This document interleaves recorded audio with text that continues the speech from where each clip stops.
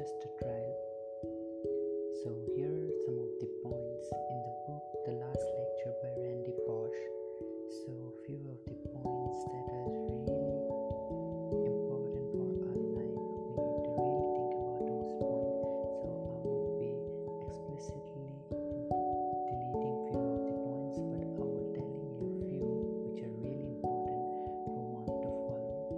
You can just listen to them. So, here goes number one. Time must be explicitly managed like money.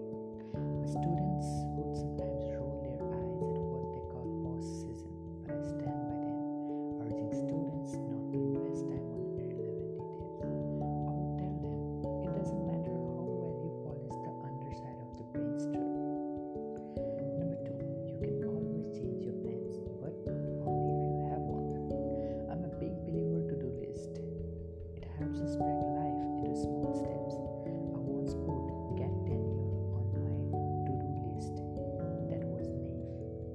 The most useful to-do list breaks tasks into small steps. It's like when I encourage Logan to clean his room by picking up one thing at a time.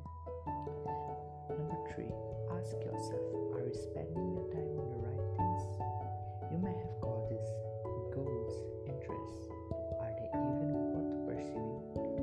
I have long held on to a clipping from a newspaper in Roanoke, Virginia. It featured the photo of a pregnant woman who had launched a protest against a local construction site. She worried that the sound of jackhammers was injuring her unborn child. But get this, in the photo the woman is holding a cigarette.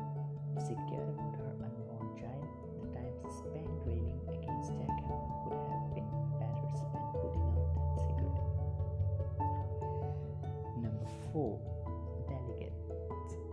As a professor, I learned early on that I could trust Bright, a 19-year-old student with the keys to my kingdom, and most of the time they were responsible and impressive.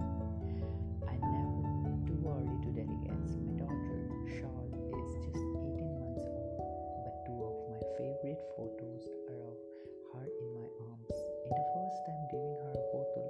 In the second, I am delegated the task while she looks satisfied. Me too. So here is a photo of Randy Pausch with her daughter. So that I can't show you right over. So if you really bring this book ever, The Last Lecture, you'll be lucky enough to see that photos where both are looking satisfied in the second photo. So here goes number 5. Take a time out. It's not a real vacation if you're reading email or calling info messages. When Jay and I went on our honeymoon, we wanted to be left alone. My boss, however, felt I needed to provide a way for people to contact me. So I came up with a perfect phone message. Hi, this is Randy. I waited until I was 39 to get married, so my wife and I are going away for a month. I hope you don't have any problem with it, but my boss does. Apparently, I have to be reachable. I then gave the names of my Jay parents and the city where they live. If you call directory assistant, you can get their number. And then, if you can convince my new in-laws that your emergency marriage interrupting their only daughter's honeymoon, they have our number. We didn't get any call. Some of my time management tips are dead on serious and some are a bit tongue-in-cheek.